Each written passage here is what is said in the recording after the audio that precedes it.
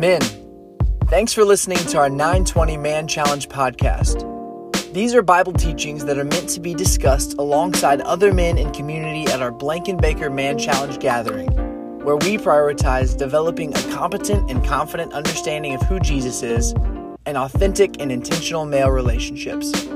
We hope this teaching of God's Word grows your relationship with the Lord, and we urge you to unpack it in your relationship with others. Enjoy! Hey, good morning, men. Welcome to Man Challenge. It's great to see you guys. Great to see you guys not stop talking. The respect is overwhelming up here. Hey, come on in and grab a seat. Excited to see you. We're continuing in this Judges series. But man, last week, how many of you were here last week to hear Matt Reagan kick us all in the pills and punch us in the beak, so to speak? Yeah. Hey, man, I want to follow up because one of the things is that we're trying to develop here is the next step of faith, and it's a great reminder that none of us in this room have arrived. None of us ever will arrive, whatever that means. It's all about a pursuit, an intentional pursuit of pursuing Jesus in such a way that we strive to center our lives, everything about our lives, around Him, our relationships, our finances, our entertainment, everything, not in some legalistic so that He'll love us, so that, we're worthy enough. It's not in any of those attempts. It's because His love language is obedience.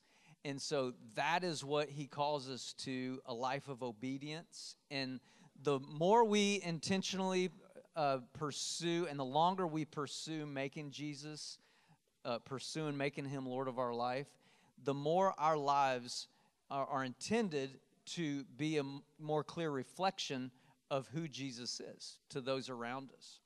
And so last week, one of my good friends, he called me and shared with me how, when Matt Reagan talked about, man, don't just kind of try to manage idols and sin. He said, man, stinking pull out the chainsaw and chop them down. And my buddy reached out and he said, you know what? And he had a total humble posture, an authentic posture. He said, you know what? He said, man, I deleted Instagram at my Man Challenge table last week. And he said, and here's why. He says, I found myself that any time a lustful image has come into my view, it's through Instagram. And he said, I found myself, it's like 1 second I'll be looking at a picture of a bass, and the next moment I've clicked and there's a picture of a lady in a bikini holding a bass, and then the next click there's just a lady in a bikini. And he said, I don't need it. Chopped it down, I cut off that chainsaw, and I got rid of that. Fellas, let me tell you something. That is what real men do. Depth comes from movement. And so maybe you're sitting here going, dang it, I should have done that too. Hey, guess what? Still applies. So just want to always celebrate depth comes from movement, and this is all about progress, not perfection. Fellas, whatever you walked in here, misconception, maybe this is your first week, there's no perfect dudes allowed. But when we link arms with other dudes on the same mission as us, man, we all need encouragement and accountability. Here's one thing I know is absolutely true of me, and I can share it from the stage because it's absolutely true of you as well. I stink at being my own accountability partner. If I was sitting at Man Challenge last week and God prompted me to, you know what, I probably need to delete Instagram, but didn't share it with anybody, and was just like, yeah, I'll do that. I guarantee you by the time I got to my office, I would have already negotiated my way and justified and convinced myself of like, dude, you're 48. You don't need to do that. So link arms. There's nothing magical about what happens here simply by sitting in a seat. It's leaning in, and it's trusting God enough to be vulnerable at your table, and just trust that God has your best interest and the guys at your table in view. So that being said, this is Man Challenge Vegas style. What's said here stays here. If we get any reports that you took at home and shared it with your wife or anybody else, we will publicly flog you. So that's not a man challenge, by the way. That's just a promise. So anyway, I digress. Hey, and also we have somebody in our midst. Last Friday night at the Scarlet Hope Gala, our very own homegrown Wes Sheffield, who's rocking the hat backwards up here, he received the Scarlet Hope Volunteer of the Year Award. And if you're not familiar with Scarlet Hope is being salt and light to in a very dark places here in Louisville and beyond. It reaches out to women in the adult industry and loves on them. And it's hearing the stories last Friday night. Only the Holy Spirit can sustain what they're pursuing.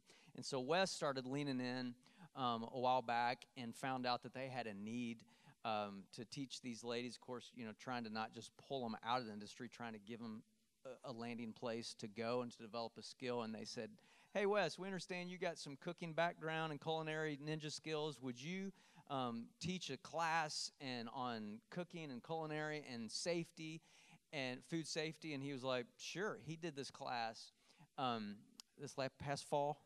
Is that right? Developed it and did it. And this lady that was introducing and giving him the award, she said something. I wanted to write it down to make sure I got it right, because I was like, man, praise God. She said, one of the things that I realized is that Wes, and these ladies being around Wes, is giving these women a new lens of how they view men. Fellas, that's what God calls us to pursue, not just with Scarlet Hope. As we're going, there should be something distinctly different in us, not because we've got puffed out chest with some extra strut, because like the world should see us something different in us, not distinctly superior, but distinctly different. Those are the fruits of the Spirit. And these ladies have a front row seat to seeing guys like Wes and Parker Warren all do that. And so, fellas, just want to encourage you. And Wes, way to go, buddy. One last thing before we switch gears. Man, two different people in my sphere of influence this past week, suicide has come near. And it's not surprising with what's going on in the world, but it's very disturbing every time I hear about that. And was at the funeral home yesterday of one of those people, and I was talking to a friend of mine who's good friends with a gentleman that committed suicide, leaving 3 boys ages 11 through college behind, and a wife that just has no words. And my friend was telling me, he said, man, I just talked to him like 2-3 weeks ago at church, and he said, I had no idea that he was struggling with that. Fellas, here's why I'm bringing this up. If you have any kind of thoughts of, man, it would be better for my family, for the world, if I just wasn't here, whether it's a thought as just simple as I don't want to be here or whatever, would you have the courage to share that at your table, please? And if you're a table leader, feel free to share it with me. You all are not bothering us with those kind of things. Mental health runs in my family history. Fortunately, that is not part of it, and I praise God for that. But I know that's a very rare deal, and so this is serious. As Christian counselor friend of mine shared last year, suicide doesn't fix anything. It doesn't remove pain. It just transfers it. And so if that speaks to you on any level, would you please have the courage to speak up? In fact, table leaders, maybe before you dive into questions today, to bring that up. Okay. Last week you heard me refer and bring this group of 5 of us who just got back from Santiago, Dominican, Go Ministries, and I said, hey, you're going to be hearing more in the next several weeks about that as we're planning 2 trips in 2022. We have 2 trips on the books. They are men's trips. Over time, we'll have different types of trips. We'll have couples trips. We'll have father-daughter, father-son, mother-daughter. We're going to have different types of trips. But twice a year, we're looking at, within men's ministry sphere, of having 2 men's-focused trips. One is coming up in 2022. Will be February 22nd. It's a Tuesday to Tuesday. And then again in 2022, October 18th to 25th. So those are the 2 dates we're actually locked in on. And I'm going to ask Hunter Sin to come out. He's one of the guys that went with us. And asked him if he'd just share briefly with you guys this morning 2 things. One is, how did this trip impact you personally? And then I'll ask him a second question. So welcome, Hunter Sin. How did this trip impact you personally? Yep. Thanks, Ryan. How's it going, man? Morning. I think there's a lot of takeaways we certainly had as a group, but at a high level, I would say one thing it does is it certainly opens up your world blinders. I would encourage every man, that makes this trip. It certainly gives you a different perspective when you come back home and realize how fortunate and how blessed we are here in the United States, and how many blessings God has showered us upon us with. But the one thing, and we talked about this a little bit backstage, is the one thing God's been working in my heart, man, is joy. I think it's the first time in my life I really got to witness what true joy looks like. And I shared this verse. Don't quote me on this one, but I think it's 1 Thessalonians 5:16 says, "Be joyful always, pray continually, give thanks in all circumstances, for this is God's will for you in Christ Jesus." Man, those people in the DR embody that verse and those values. To put it into perspective really quickly, we went to a town called La Mosca, and it's literally on a landfill.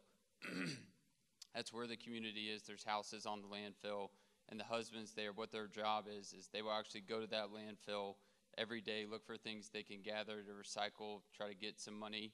And a lot of things they find is actually what they utilize to build their homes. And with all that being said, we walked into the community, and there was joy. There was music playing, neighbors out talking, kids running around the street playing, just wanting to high-five us, soccer, football, whatever it may be. And it was just kind of a punch of the gut, to be honest. Everything, I have here, all we've been blessed with, our Western culture tends to idolize material possessions, yet they had absolutely nothing from a materialistic standpoint, yet they had joy because they had God, and God was at the center of their lives. And I was talking to Jay Dortch a couple days ago, and I can't remember exactly what he said, but he challenged me pretty good. He said, everything you learned over there, how do you take that back home? What does that change for you? And for me personally, the challenge for my life is, how do I show joy in all my interactions, all my relationships with my wife, with coworkers, with friends, whatever that may be.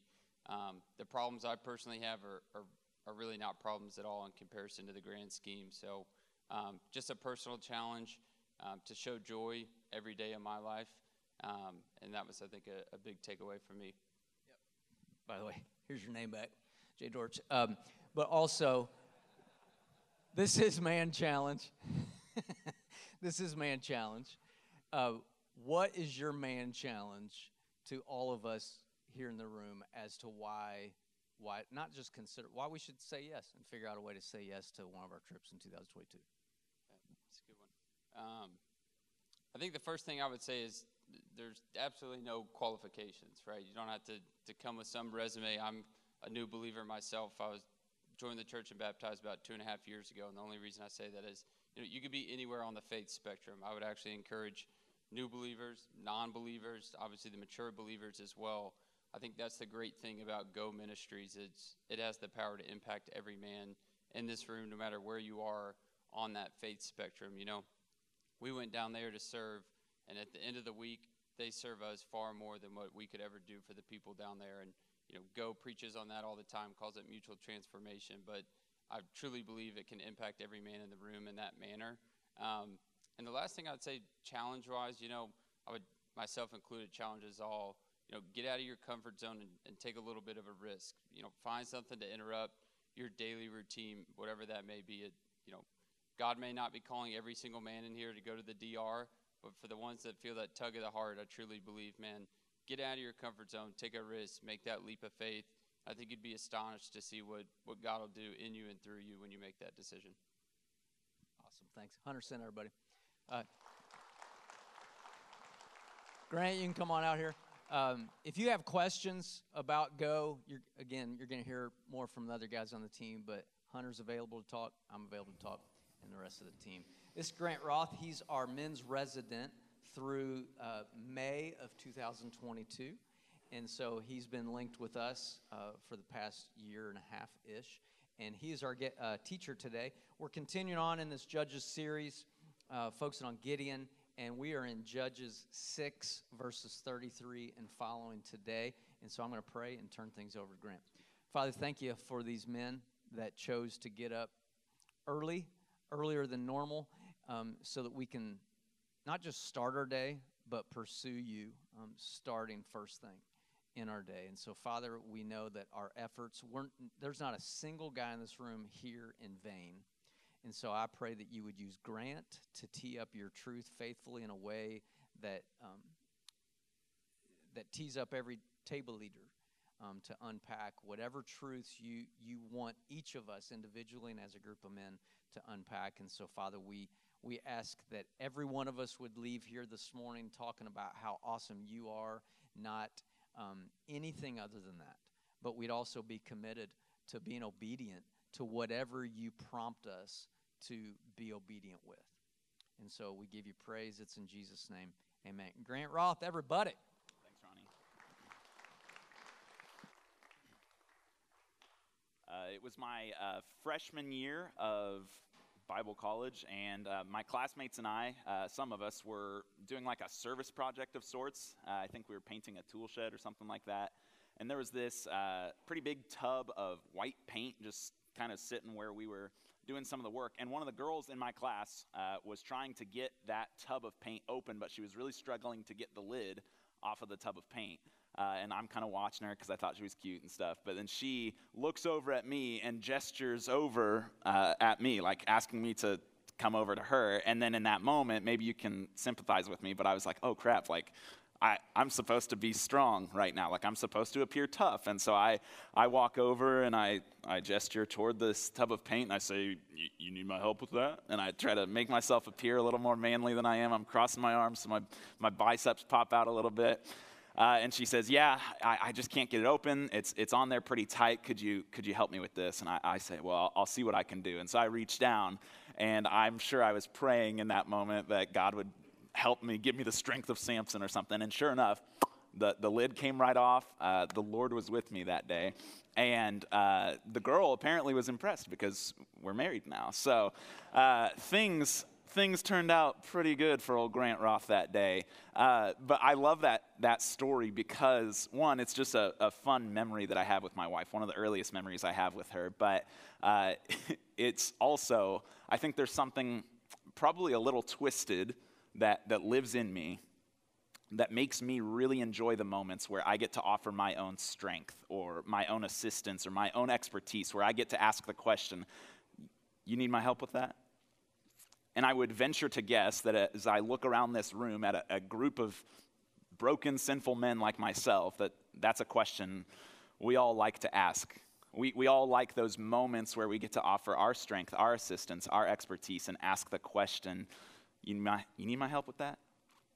And I think sometimes that sort of mindset, that question bleeds over into our relationship with God. That there are things in our life that we would love to see God show up in and bring some sort of transformation or revival in. And we expect him to do so, but we also question whether or not he's strong enough to bring about transformation or revival without our help. And so we start asking God the question, hey, you need my help with that? It might be a marriage that needs restoration. It might be a sin struggle that needs eradication. It might be a dead soul that needs resurrection. We want so desperately to see God move in a powerful way in our lives, but sometimes I think we wonder, is he actually strong enough to move without our help? And so we start asking that question, hey, you need my help with that? And I think there are several different ways that appears in our life, that sort of mindset appears in our life. One common way that I see a lot, this is true for me too, I think with ministry or serving in the church. So maybe you feel called, you recognize that you're called to serve in the body of Christ, to invest in other people. And so you want to be faithful with that. And that's awesome. You want to be obedient with the calling to serve in the body of Christ. So you start looking for a place to plug in to serve other people. But as you do that, you start to question whether or not God is actually strong enough to use a person like you to make a real impact or to make a difference in anyone's life. Because as you're looking to get plugged in, you start realizing like, oh, I am not as biblically literate as Kyle Eidelman, or I feel like I'm too young to invest in older people, or I feel like I'm too old to invest in younger people. And you start to wonder whether or not God is strong enough to do anything meaningful through you. I think we've all been there. And so then what happens is we start to offer our strength up to God, saying like, hey, here's what I can bring to the table. You need my help with that? And so you feel like you don't know your Bible well enough, but now you're halfway through an application to Southern Seminary. You're going to be a Bible major in 4 years, and you've done that because you feel like you've got to have some sort of Bible college degree in order to do any real ministry, anything that really matters.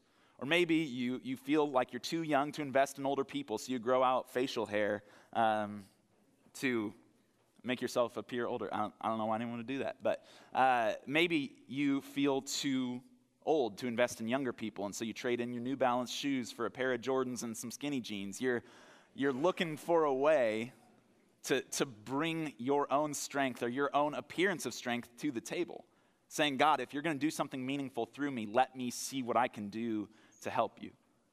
And so I think that's one way that mindset, you need my help with that, appears in our life.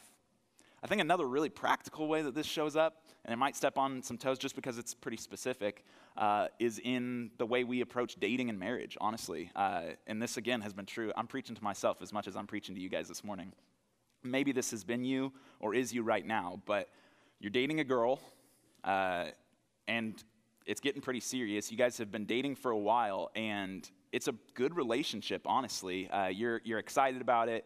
You're confident that this woman that you're dating is the type of woman that you could marry. She'd be a good, godly wife. She's someone that you could follow Jesus with the rest of you, someone that you could follow Jesus with for the rest of your life. And so you know that marrying her would be a good, godly decision. It would probably help you guys resist sexual temptation. There would be lots of benefits to it. You know it's something God's leading you toward in general, but you keep pushing it off into the distance, into the future. You keep pushing off dating or engagement and marriage because you feel like the only way that you can have a strong, long-lasting marriage is if you bring all of these other things to the table. You've got a mental checklist of things that need to happen before you feel good enough about proposing or getting married. You have to have dated the girl for 3 years. And you both have to have finished your degrees, and you both have to be settled down into your career field, or you both have to be making X amount of dollars, and you've got this idea of what you can bring to the table. You're saying, hey, God, I know that you're the one who provides the strength for us to have a long-lasting marriage. I know it's your Spirit that gives us that strength, but are you sure you don't need my help with that? And so I think that question appears in that way. For me personally, I think the way maybe that mindset or that question appears most in my life, but at least the most recently in my life, is in seeking forgiveness from God. This last week, like a couple days ago, my wife and I got into a marital spat of sorts, one might say. And looking back on it now, hindsight is 20/20. I recognize that, man, I was being arrogant. I was being inconsiderate towards her. And I was able to repair the relationship between me and my wife. She forgave me. After all, I am the man who popped the lid off the paint can. So why wouldn't, that's that arrogance again. So I've got a lot of growth to do. But she forgave me, but the issue for me comes when I'm not feeling forgiveness from God. Like, it's a lot harder for me to feel forgiven by God than it is to feel forgiven by people. And so what I do, instead of trusting what God's word says, when God says, hey, if you confess your sins, I'm faithful, I'm just, I forgive you of your sins and cleanse you from all unrighteousness. Instead of trusting that he's strong enough to provide forgiveness for my sin, I start trying to earn his forgiveness. I start trying to read my Bible more or pray more to prove to God that I'm worth forgiving. And I think that maybe God would be more inclined to save me from my sin if he had less sin to save me from. And so I start trying to earn his favor or his forgiveness, and in doing so, I'm essentially asking the question, hey, God, do you need my help with that? And I think that mindset, that question permeates our text today. there are two themes I think that the author starts to weave together in Judges chapter 6 and 7. He shows us, one, that God is strong. Over and over again, we see God is strong, but then we see that Gideon doesn't trust God's strength. Two themes. God is strong, and then Gideon doesn't trust in God's strength. And the author kind of alternates those truths. He's showing us one and then the other. God is strong, then Gideon doesn't trust God's strength. Gideon thinks that he needs to do some strong thing for God. He feels like he has to bring some strong thing to the table, and so he's asking God that question. Hey, God, I know what you've promised. Like, I know you've said you're going to deliver the Israelites using me. You're going to deliver us from our oppressors, but do you need my help with that? And so I think Gideon starts asking that question in this text. And so I want to jump into our story today to see what God's response to that question is. And then if he doesn't need our help, what does he need from us? So we're going to be in Judges chapter 6. We're going to start in verse 33 if you want to flip there. And just a little bit of context. You guys remember last week Matt came here and taught, and I'm really grateful for Matt teaching last week. He taught us about how Gideon tore down the altar to Baal that was in his father's backyard, basically, and tore down the Asherah pole. So he tears down all these idols. People are really mad at Gideon. But as we pick up this narrative today, in our very first scene, we see that there's not any time to be upset with Gideon because there's an imminent threat at hand. The oppressors are moving in, and so everyone's focus shifts from Gideon to the enemy, and so we see the enemy's moving in, but then God shows his strength. We see that God does this thing. He calls this small group of people to go fight against the enemy moving in. So in chapter 6, verse 33 and 34, this is what the author says. Now all the Midianites, Amalekites, and other eastern peoples joined forces and crossed over the Jordan and camped in the valley of Jezreel. So a note on that, verse 33, that it's talking about those enemy forces moving in. So the Midianites, Amalekites, and all the other eastern people are joining together. So the enemy is growing and they're moving in closer. And then the next verse says, the Spirit of the Lord came on Gideon, and he blew a trumpet, summoning the Abiezrites to follow him. And so we see God showing off his strength in this very first scene. The enemy is moving in, but then God sends his Spirit to work through Gideon, to use Gideon as a vessel to rally this small group of people together, the Abiezrites. And that is the clan, if you remember from earlier in chapter 6 when Mason was teaching, that's the clan that Gideon is from, the Abiezrites. And it's a small clan. You remember Gideon says, well, how can you save Israel using me? I'm from the smallest clan in one of the smallest tribes. And so you notice here that God's response to the enemy moving in isn't to rally some gigantic army and equip everyone with a bunch of weapons or anything like that, but he rallies a small group of Abiezrites together. And I think Gideon is probably looking around thinking like, ooh, I'm a little bit nervous about this. This isn't enough people to go fight against the Midianites. And so we see in the very next verse, Gideon start to ask that question. Hey, God, like I know what you said. I know you want to deliver us from the hand of Midian with this group of people, but do you need my help with that? And so we see Gideon looking for more assurance of victory, even in the very next verse and in the next chunk of our passage here. So verse 35, it says, he sent messengers throughout all Manasseh, calling them to arms, and also into Asher, Zebulun, and Naphtali, so that they too went up to meet him. And so we see in that verse, Gideon rallies more than just the small clan of Abiezrites that he comes from. And the text doesn't, at this point, indicate that Gideon's doing anything necessarily sinful, but as we keep reading through the story, we start to recognize that Gideon seems to be kind of stepping outside of God's will in this situation, where God has given him this group of people, this small group of people to fight the enemy, but then Gideon gets uncomfortable and says, hey, God, you need my help with that? Let me go rally all these other tribes together so that we can have a large army to go fight our oppressors. And I don't blame him. You know, you would do the same thing. I would do the same thing. If I had to go fight a huge battle, I'd want a huge army. And so that's what Gideon does, but we start to see this lack of trust in God's strength.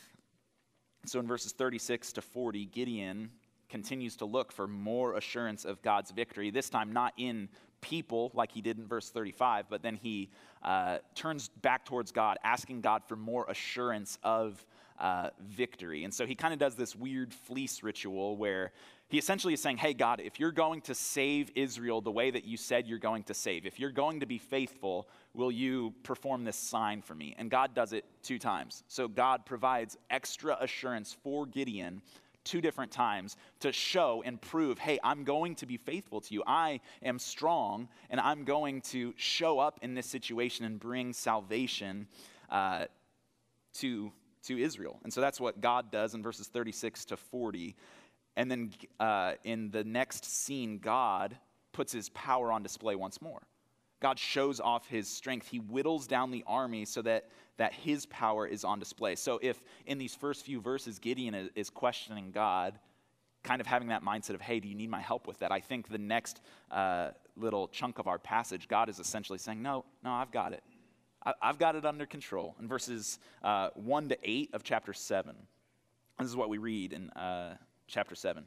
It says, early in the morning, Jerubbaal, that is Gideon, and all his men camped at the spring of Harod. The camp of Midian was north of them in the valley near the hill of Moreh. The Lord said to Gideon, you have too many men. I can't deliver Midian into your hands, or Israel would boast against me, saying, my own strength has saved me. So go announce to the army, anyone who trembles with fear may turn and leave Mount Gilead. So 22,000 men left while 10,000 remained. So if you're Gideon at this point, you're starting to get nervous because you know the enemy's over there. They're moving in closer. I rallied this large army together, and now God sent 22,000 of them away. But the Lord said to Gideon, there are still too many men. Take them down to the water, and I will thin them out for you there. If I say to you, this one shall go with you, he shall go. But if I say, this one shall not go with you, he shall not go. So Gideon took the men down to the water, and there the Lord told him, separate those who lap the water with their tongues as a dog laps from those who kneel down to drink. And 300 of the men drank from cupped hands, lapping like dogs, and all the rest got down on their knees to drink. And the Lord said to Gideon, with the 300 men that lapped, I will save you and give the Midianites into your hands. Let everyone else go home. And so Gideon sent the rest of the Israelites home, but kept the 300 who took over the provisions and the trumpets of the others. And then right here at the end, the author reminds us that there is an imminent threat at hand. He says, now the camp of Midian lay below in the valley. And so I think in these verses, God is essentially saying, hey, I hear what you're saying, Gideon. I hear you offering up your own strength, but I don't need your strength. I've got this one under control. And so he whittles down the army to prove, like he wants it to be so clear that God is the one bringing about the victory, that no one else can take credit. So he starts whittling down the army that Gideon has just built up in the previous verses. And I think that's really interesting.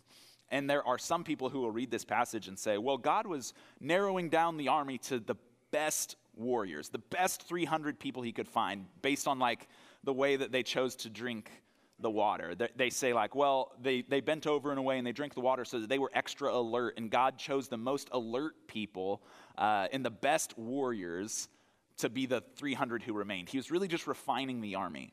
And I get trying to understand God's logic behind some of these things, but that doesn't really match up with God's MO in this text, because the whole reason God starts narrowing down the army is so that no one can brag or boast saying that they won by their own strength. God wants it to be so clear that he was the one bringing about the victory. So why would he narrow it down to 300 people who could still brag about how strong they were and how great of warriors they were? I'm guessing that this process of whittling the army down was a lot more arbitrary and random than what we might think. God just needed 300 random dudes because God's that powerful. I think if it was in modern day, it'd be something like, hey, Gideon, like, I'm going to narrow your army down. Have everyone order pizza tonight. And everyone who orders pepperoni pizza, the most popular topping, send those people home. And that's going to be a lot of people. So send that group of people home. But everyone who orders Canadian bacon, a much smaller group of people, keep those people, and we can work with that. And then whoever orders pineapple on their pizza, have them executed. I think God would say something like that. But essentially what God is doing in this text, and in that chunk of our text, is he's narrowing down the army, proving, or at least suggesting, I don't need your strength. But I think Gideon, again, is a little bit nervous and afraid. And what's cool about the way God interacts with Gideon is that God doesn't really scold Gideon or reprimand him for being afraid or nervous or timid. God's understanding of it, and we see in kind of the next portion of our passage that God assures Gideon once more and offers him more encouragement. So essentially God says, hey Gideon, I know you're still afraid. I know I've whittled down your army and you're nervous about trying to face the Midianites with so few people. So I know you're afraid.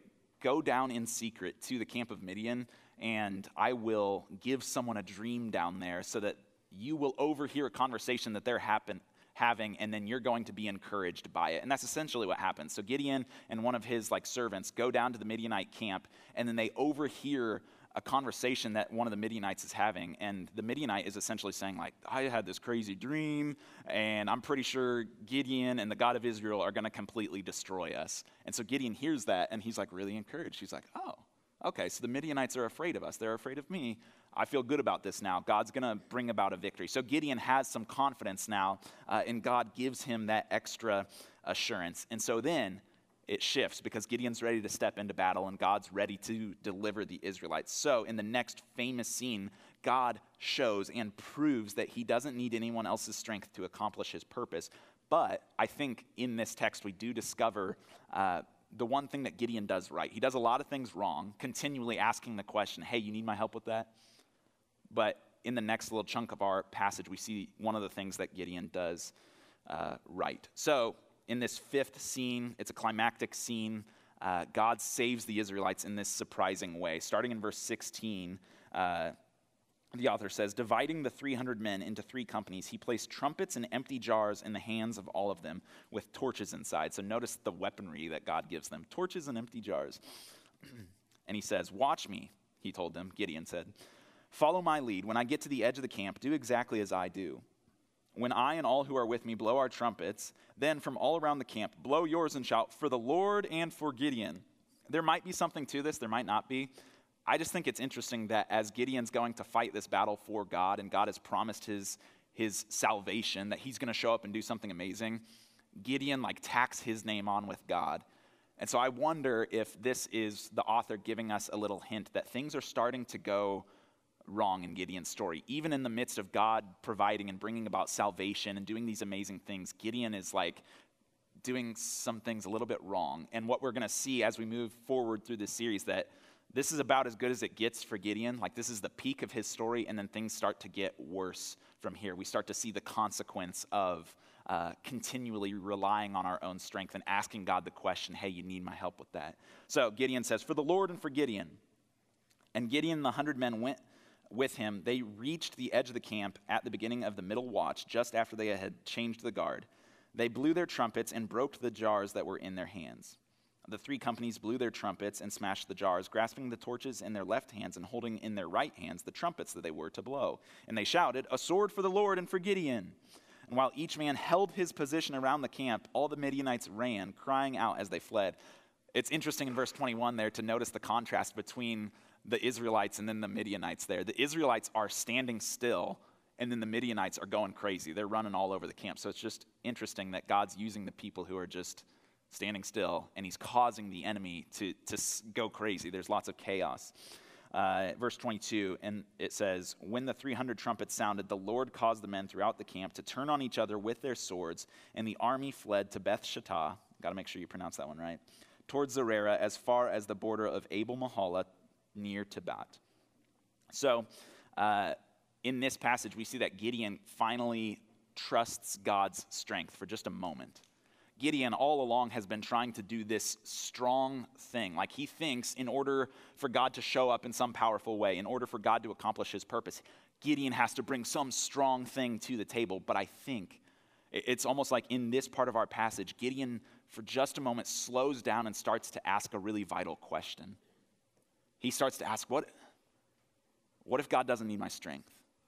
What if when it comes to God doing the work that he wants to do, he doesn't need my help? What if when it comes to God doing the work that he wants to do, for me, the strong thing is the wrong thing? What if I don't need to bring the strong thing to the table? What if God is the one who is strong enough to bring about victory and deliverance and salvation, and I don't need to do anything about it? What if there's something else that God wants us to do? What if there's something else God wants from us instead of our strength? And I think finally Gideon gets it for just a moment. He grasps it for a moment. And I think in this part of our passage, we really, really start to see this theme of God's strength contrasted with our human weakness and the way that God in his strength works through our weakness. So even like take a step back and think about Gideon's story up to this point. Think about all the ways the author has let us know or hinted that Gideon and all the humans in this story are so weak, but God is still strong and brings about victory. When we meet Gideon, he's afraid. He's threshing wheat in a winepress. He's afraid of the oppressors. And then he says, hey, I'm from the smallest clan and one of the smallest tribes. And then Gideon needs extra assurance before he obeys God's call. And then God whittles the army down. There's only 300 people. And then Gideon needs extra encouragement again through the dream of the Midianite. And then when they go into battle, they have no real weapons. And then they don't actually attack anyone. They just sort of stand there. Everything about the human beings, everything about Gideon in his story is weak. Like all the humans bring to the table is weakness, but what's incredible about this passage is that it shows us that a weak group of people who submit to God are far more powerful than a strong group of people who don't submit to God. And I love that about this text, that God wins in our weakness, that he doesn't need our strength. And I think that kind of leads us toward that first thing, really the only thing that I think Gideon does right in this passage. And it's about the only thing that we can do right in our lives when it comes to God bringing about victory or transformation or salvation. He submits. Gideon submits to God. And I think we can assume that Gideon submits to God because when we look at this military strategy, it's obvious that no one would have come up with that strategy except for God. Like no human, especially Gideon, who is like trying to build up this massive army, would be like, yeah, let's go into battle with trumpets and pottery to try and defeat our oppressors. You know, can you imagine Gideon trying to pitch that to a group of 300 soldiers who are probably, I would guess, as afraid as Gideon, as they're like, okay, there's 300 of us and we're about to go fight the Midianites, and Gideon's like, all right, guys, gather around. Tonight's the night. Like we're gonna destroy Midian. Like we're going to get revenge for all of the oppression. We're gonna get revenge for everything Midian has done to us for the last 7 years. We're going to annihilate them with trumpets and pottery. And then like one of the soldiers is like, hey, what'd you say, Gideon? And he said, I said we're gonna destroy Midian. We're gonna annihilate them. And they're like, yeah, I heard that part. You said something. Did you say trumpets and pottery? You know, like you just look at this military strategy. No one would have come up with that except for God. But God uses this strange strategy to bring about victory and prove that when people submit to him, he can do so much. That God is strong even when we are weak, and his strength is the most obvious in our weakness. And I think this is a part of the text where we're able to really investigate some of God's logic, and I think it's really cool to see maybe at least a little portion of what God might have been thinking as he set up this military strategy. So in ancient battles, when they would fight at nighttime, people would carry torches, and some of the soldiers would stand at the back of the battle lines, kind of at the back of the battleground, marking off the perimeter of the battleground, and it would help the soldiers know, like, we're not supposed to retreat past these people holding the torches. But then they would also hand out trumpets to just like a couple, like a handful of people who would blow a trumpet to signify like, hey, now it's time to charge and attack our enemy. So usually like 2 or 3 trumpets would symbolize or signify an entire army coming to attack. But in this case, God is like, hey, I want 300 guys to have trumpets.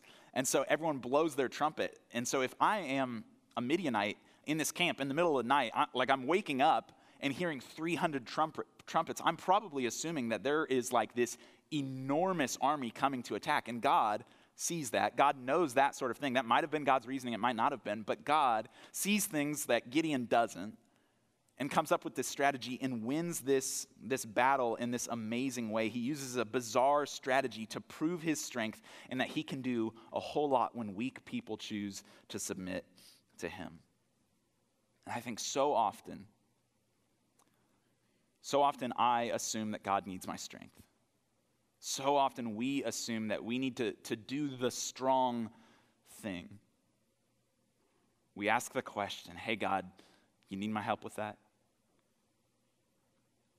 But I think this text shows us that God doesn't need our strength.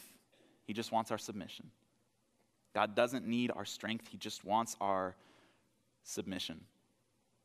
And so you feel called to serve in the church. You recognize that you are called to invest in other people, but you kind of say to God, hey, I understand you're calling me to that, but not yet. I don't have enough education, or I'm not old enough, or I'm too old. And I think based on this text, the way that God would respond is essentially like, yeah, I know. That's why I want to use you right now. Like, I know you don't have what it takes to make an impact on your own, so that's why I want to use you, so I can prove that I'm the one making the impact. He doesn't need our strength. He just wants our submission. So you know that it would be a godly decision to marry the girl that you're dating right now, but you keep pushing it off, thinking like, hey, the only way we're ever going to have a strong enough marriage that's long-lasting is if I can bring all these other things to the table, if we can be financially secure, or if we have dated for this amount of time. And I think, based on this text, the way God would respond in that situation is like, you know your strength, none of those strong things you're bringing to the table are what would give you the strength to have a long-lasting marriage. Like, I'm the one who gives you that strength. He doesn't need our strength. He just wants our submission. When I feel like I have to earn God's forgiveness, and I feel like I have to get back on his good side after I've sinned, or I feel like God can only save me from my sin if he doesn't have much to save me from, I think this text reminds me of the good news of the gospel.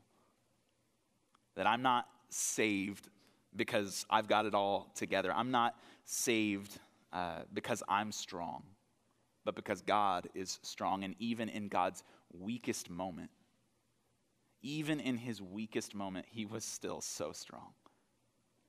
As his weak, broken body, covered in blood, was hanging on a cross, God was still strong enough to take on the punishment for my sin and your sin and the sin of all mankind.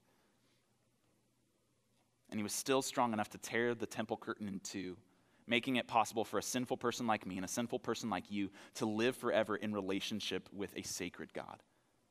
Even in his weakest moment, God was so strong. God doesn't need our strength. He just wants our submission. And so when I'm looking for forgiveness, I don't need to do some strong thing. I don't need to bring anything else to the table. All I can do is submit to Jesus as my Lord and accept what he's already done for me.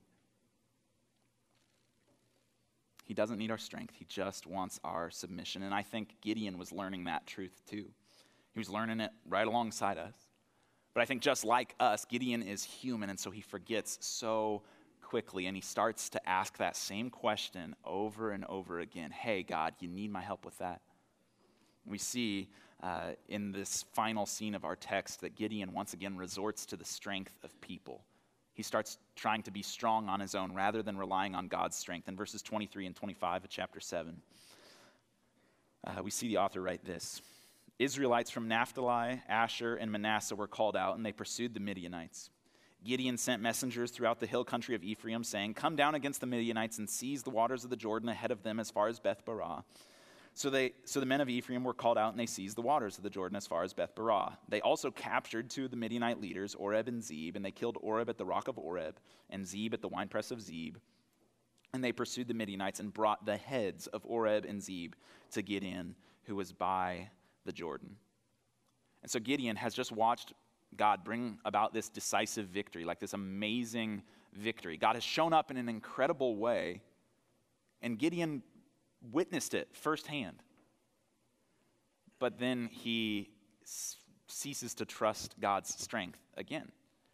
Like, God brought about the victory with such a small army, but then Gideon goes out and rallies together some of the same tribes that he had rallied together earlier. And then God said, no, you've got too many people. Let's send these people home. So God wins the battle with the small army, and then Gideon says, no, like I want to bring something strong to the table again. And so it's like Gideon is asking that question. You need my help with that. And I hate the way that this text ends. It ends in a pretty unsettling way, which means that this message ends in an unsettling way. I wish Gideon's story had a different ending, but it really doesn't. Like, things just get worse from here. but our story can have a different ending. I think this text presents us with a choice. It feels like the author is essentially saying, hey, you can choose which Gideon you want to be like.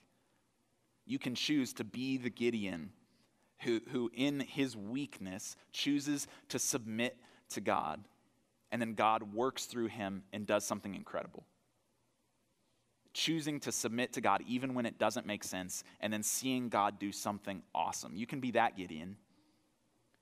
Or we can choose to be the Gideon who knows the truth, who has seen it firsthand, that God doesn't need our strength, he just wants our submission. We can choose to be the Gideon that would hear that truth and then walk out of this room and for the rest of his life continue to ask that same question that our pride loves to ask.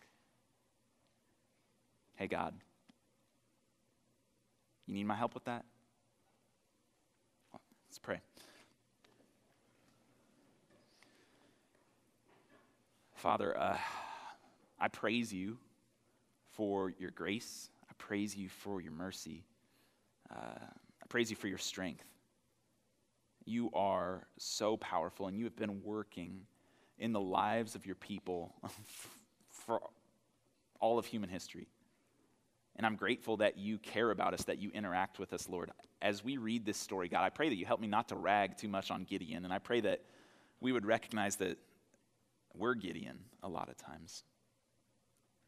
Father, I pray that you would continue to show us that you don't need our strength. You just want our submission because you love us and you know what's best for us.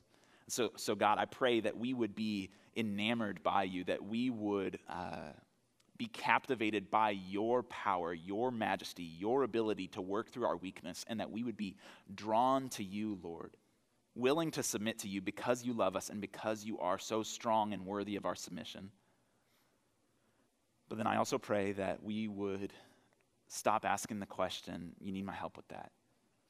And God, I pray that you'd forgive me for the moments where I do that, where I try to bring something strong to the table where you just ask me to be weak and to submit to you. So God, I pray that you would even use me as a weak, inadequate vessel this morning. I pray that the words that I spoke, even though they're not perfect, that you would work through your word, which is perfect and which is strong, to make a difference in our hearts. I pray that you'd be glorified in the discussion at our tables, and that we would be drawn closer to you, the strong God who loves weak people like us. We love you, Lord, and it's in Jesus' name I pray. Amen.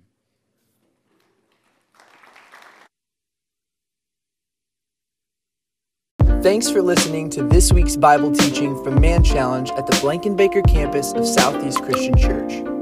For more information on how to get involved, reach out to us via the email address in our podcast description or find us on social media.